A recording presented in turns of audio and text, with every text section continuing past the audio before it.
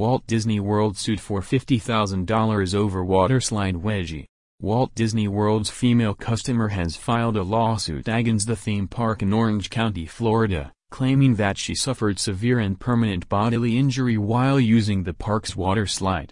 According to the lawsuit, the woman was visiting the park in 2019, when she decided to use a 5-story 214-foot, 65-meter, Humunga Cowabunga waterslide, where she suffered an injurious wedgie that resulted in permanent injuries.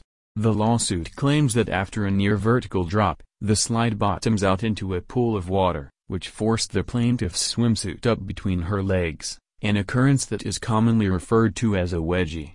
Due to female anatomy, the risk of a painful wedgie is more common and more serious than it is for a man, the suit states.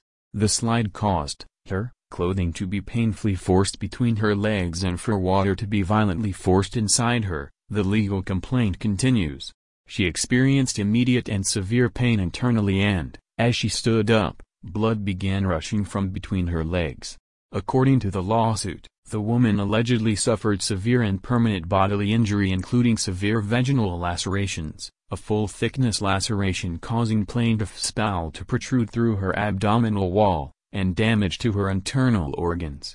Walt Disney World advises visitors to cross their legs at the ankles before riding the Humunga Cowabunga. However, the woman claimed that the violent drop forced her legs to uncross, and that Disney World breached its duty of care to her by not providing adequate protective clothing.